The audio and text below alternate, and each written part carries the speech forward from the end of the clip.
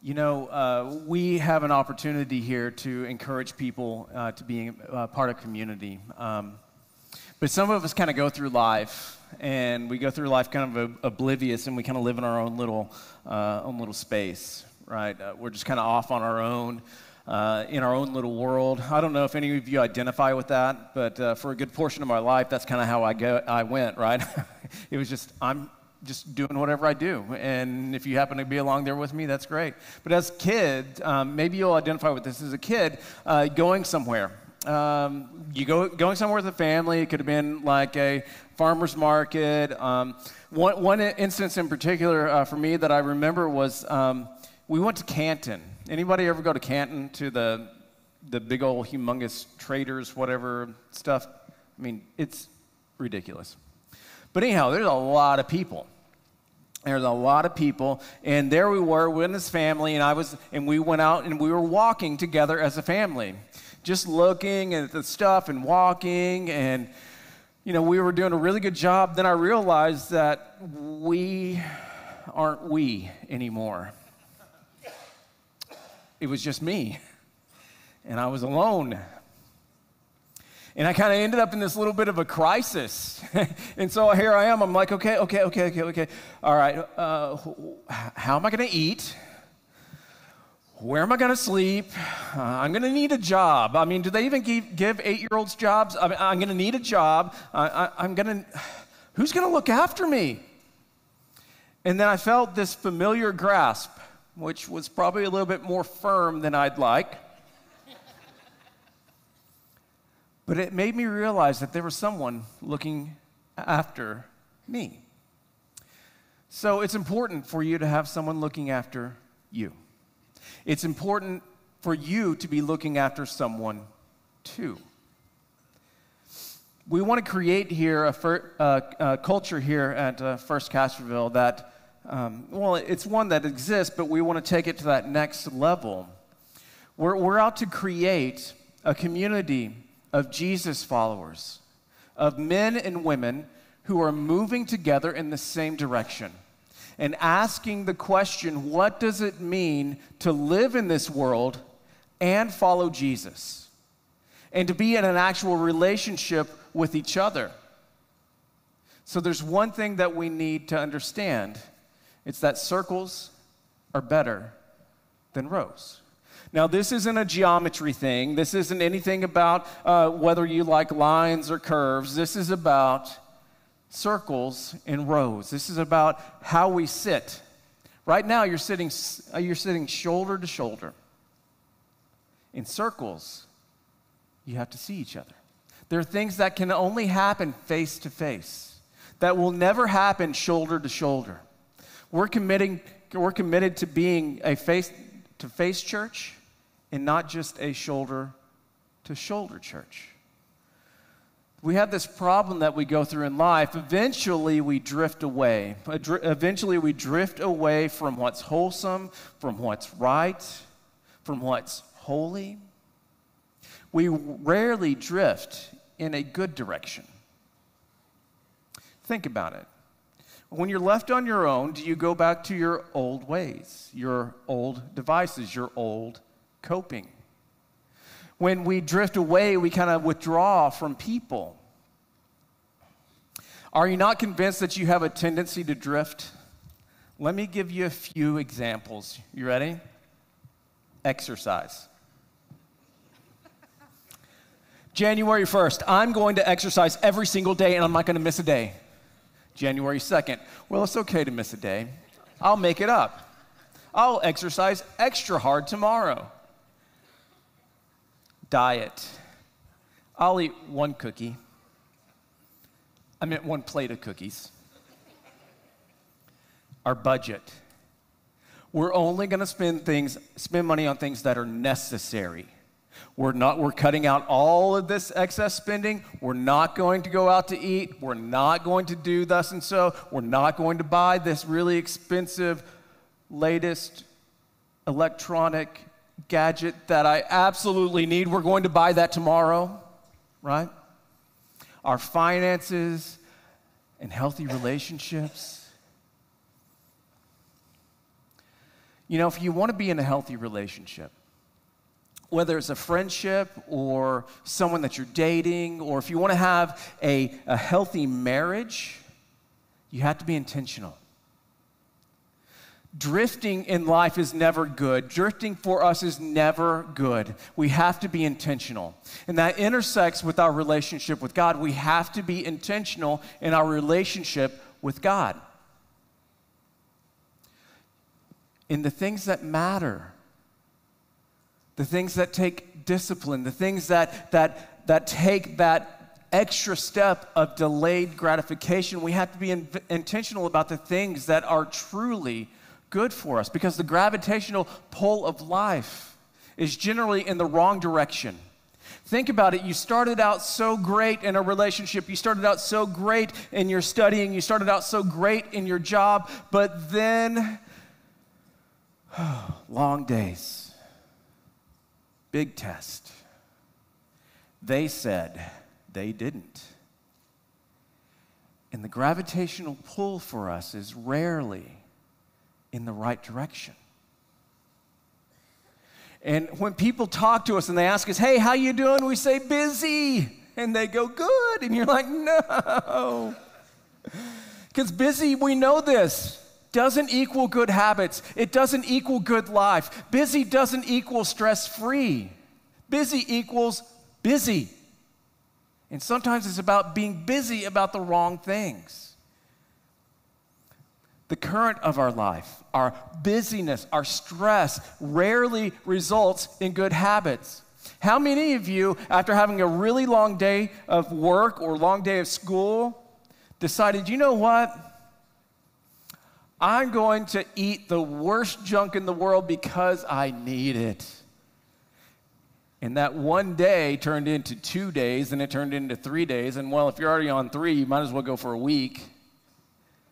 The gravitational pull on us is it's rarely in the right direction, right? Gravitational pull of life rarely results in good habits. So every important area of our life, it seems like we're swimming upstream. Everything is upstream, every bit of it. Having a healthy marriage, how many of you say, you know what? Healthy marriages actually take work. For some reason, meeting Prince Charming turns out that he's not always that charming, right? And we find ourselves consistently saying, you know what, for this marriage to actually work, well, one, you're going to have to work, and I might work too, but really it's you. No, but healthy marriages, they take work. Relationships with our kids, they take work, right?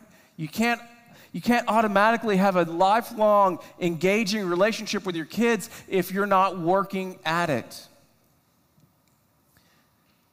Having a good work environment, it takes work. Having that good relationship with your boss, it takes work.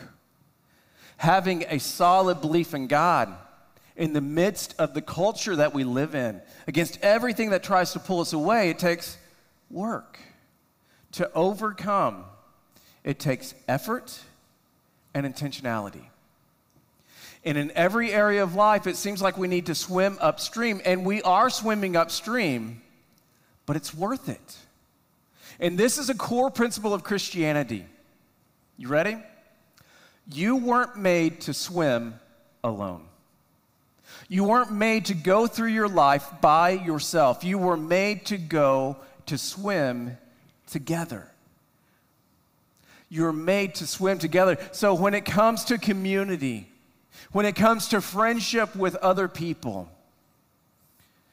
with people who share your values, and with people who are trying to get to the same destination, when you have those people around you, it's a whole lot easier.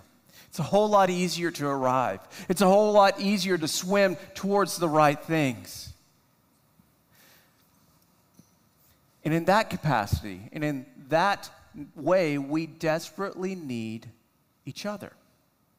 Now, this isn't a new idea, and this isn't something you're going, oh my goodness, I never heard that we really needed that community, that we really needed to be with one another. This isn't a new idea to the 21st century, and it's amazing because this was actually going on in the first century church. When the church began, this was something that they understood and that they had to learn. The writer of Hebrews that we're going to look at in just a minute addressed this very same thing. In Hebrews chapter 3, the writer talks about being in community. He says in Hebrews chapter 3, verse 12, "See to it, brothers and sisters."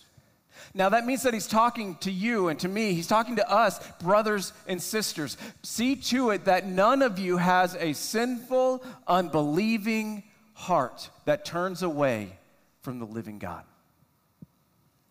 And with that statement, we ask the question, who is it in their right mind that would turn away from the living God? Who, after seeing what they saw, being involved in the community that they were involved in, knowing that Jesus, who was a man that walked among people that they knew,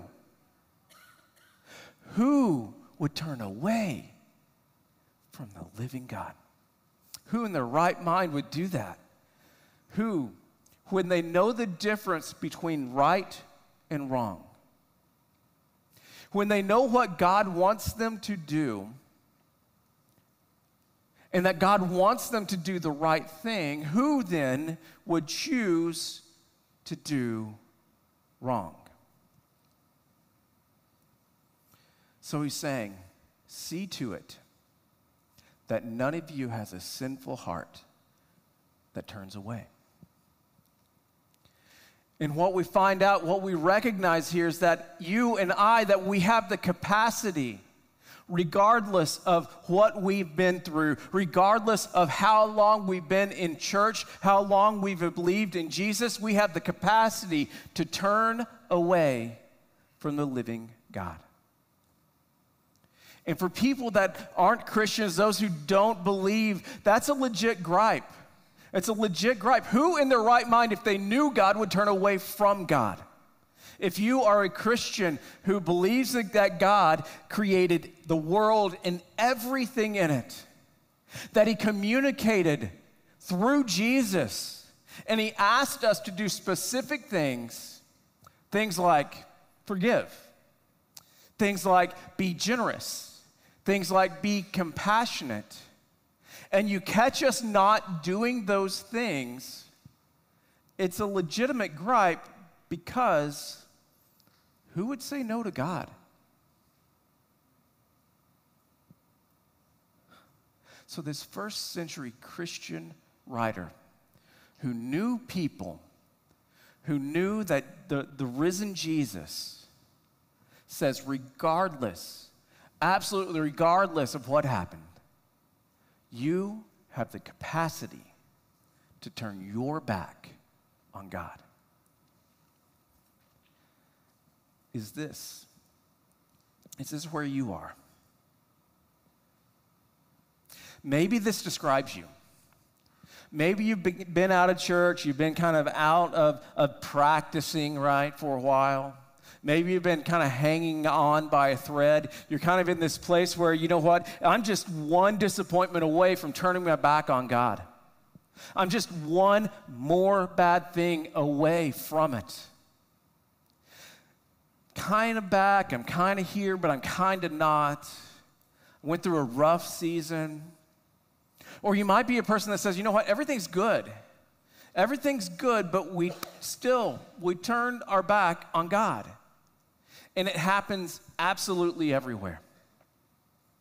For those of you that grew up in church and all of a sudden you find yourself in college, you don't have your people. You don't have your community. You don't have anybody seeing to you. You turned your back on God in college. You ignored what was right on your last business trip. You ignored what was right in the midst of the bad circumstances you went through, or even through the good ones. And the solution to this whole thing is all in this verse. When things get hard, when we start to drift, I want you to look in that verse, chapter 3, verse 12, look at the plurals, brothers and sisters. Brothers and sisters, this is a plural thing. This is not an individual thing. Y'all, right? Because we're in Texas. Y'all, see to one another. Check up on one another. Look around. See to them. Now, it's not just about keeping up with me. Because turning away from God, it happens to us. It happens, and it happens in our heart. It happens in our mind. We drift. Didn't mean to. We lose interest. I'm just not connecting the way that I should, or that I wanted to. I'm just kind of not that interested right now. The drift, it always happens within. And nobody knows unless someone is seeing about you. Nobody knows unless somebody has access to you. And access, as much as we try, it doesn't happen in rows. Access doesn't happen shoulder to shoulder. Not in here, not like this, because rows don't know. It does not show in a row. Because we know how to play the game, right? We know how to come in and shake hands, give our best smile, and say, good, I'm busy, good. How you doing? Terrible, good, right? Because we're just waiting on them to ask how we're doing, right? So we can say, good, and shake hands, see you next Sunday, and you walk out, right? It doesn't show in rows because rows don't know. Because here's what it looks like in rows. We all do it. We have the church face, right? I just had the worst morning with my kids. Good to see you. I'm going to kill them when I get home. We do it with church family, right? Oh, I just love so-and-so. They're the best. They're the worst. Oh, I'm so glad to see you. I hate seeing them. They're going to come over. They're going to talk to me. Hey, how you doing? We put on the church happy. We know how to do the church game. We know how to play it. And some of you are giggling along because you know that you do it, or you know somebody that does do it, and you're just hoping they're not doing it for your sake, right? We have that church got it togetherness down. We know how to look good. But see, the only way that anyone's ever going to know about your sinful, your unbelieving, your drifting heart is if you are in a circle and people have access to you. We sit alone in rows because nobody knows in a row. That's why you can come in and out and no one knows you were there. And for some of us, that's the whole reason that we go to a larger church body, right? Because I walk in, I walk out, and nobody knows I was there. But when nobody knows, it's a short walk till I feel like nobody cares. But your circle knows. Your family knows. You kind of know when something's going on with your kids. You kind of know when there's something up with your kids, right? You kind of can sense it and see it. It's in the tone of voice. It's in the way that they walked in the room. You kind of know it when there's something going on with your husband. You kind of know it when there's something going on with your wife. And that's your family circle. And it's a lonely family circle if they're only shoulder to shoulder with no one else in their world. Our kids are alone in our families if they're only shoulder to shoulder with everyone else in their world.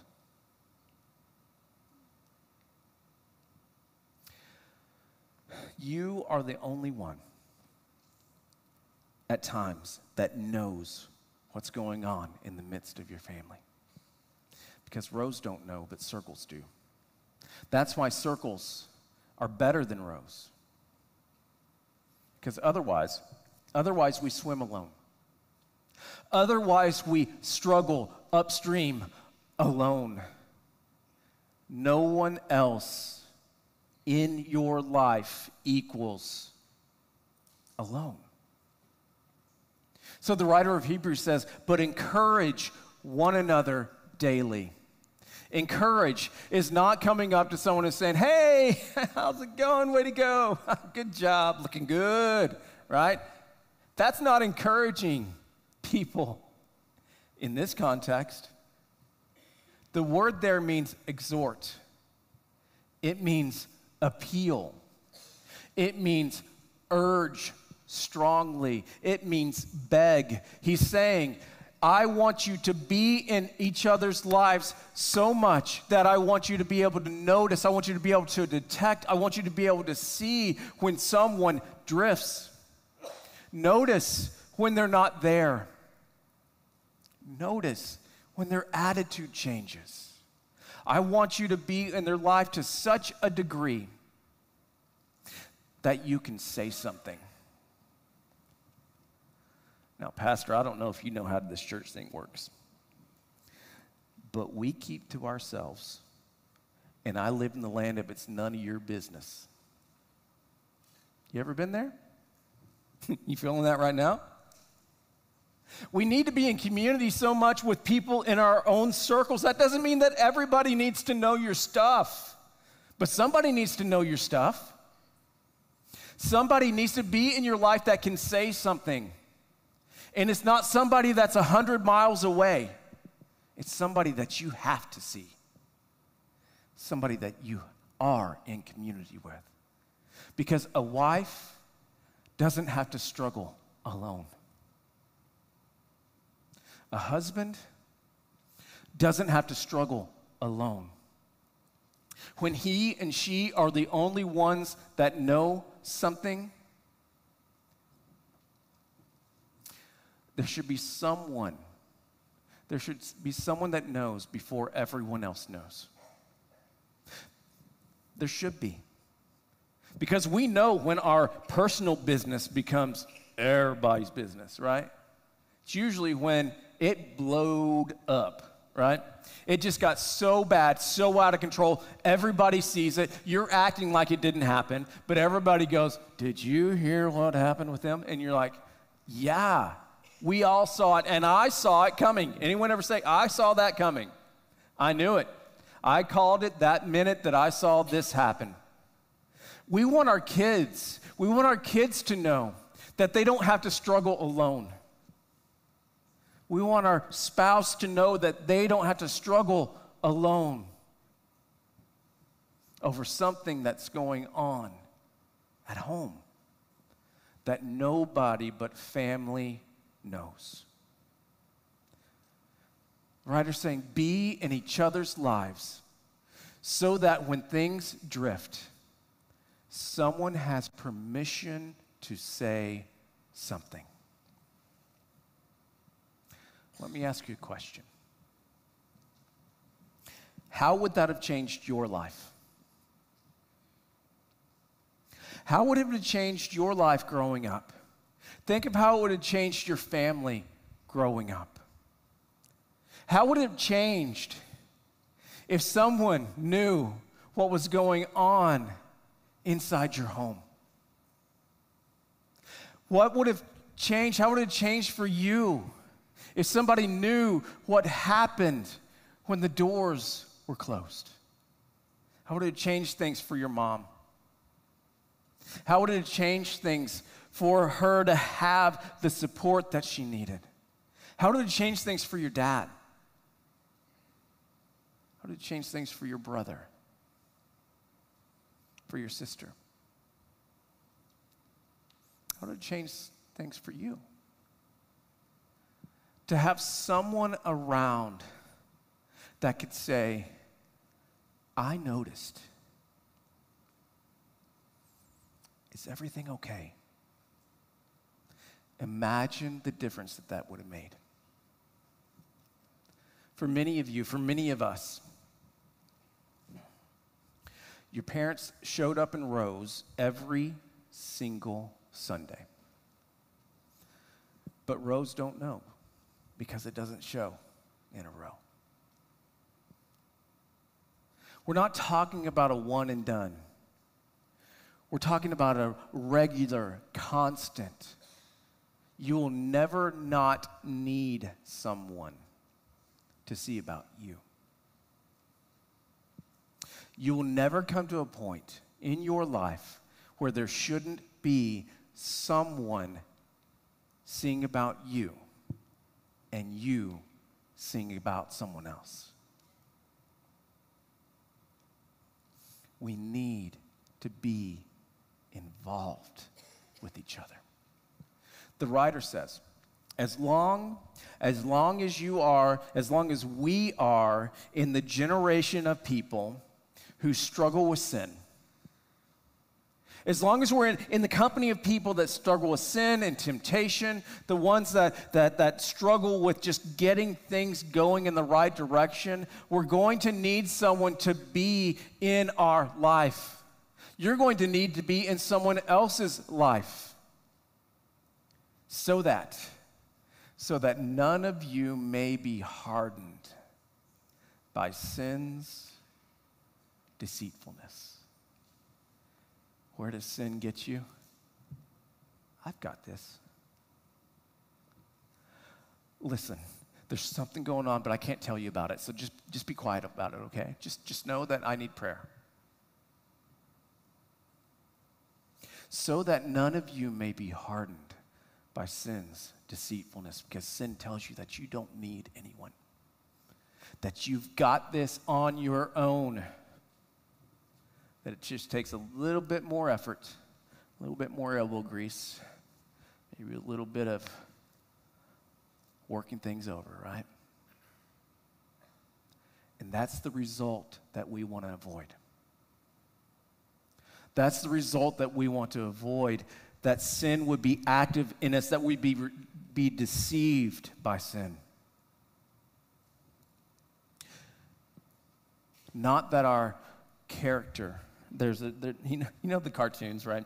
There's this character. One shows up over here, and one shows up over here, right? One says, do it. One says, no, don't do it. Depending on what it is. One's either the little angelic guy or one's the little devil guy, right? Anyone ever grow up with that kind of cartoon? Anyone ever have that conversation in the mirror? Right?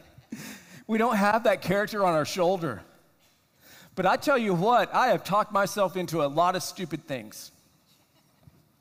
I become the world's best salesman when I'm trying to convince myself of something that I shouldn't have done, that is okay, or something that I don't need, that I really do need it. I say things like, you know what, you deserve it. You deserve it. It's such a good deal, I'm practically forced to buy it. Right? I'm going to save so much money by buying this. Yeah, that's what's going to happen.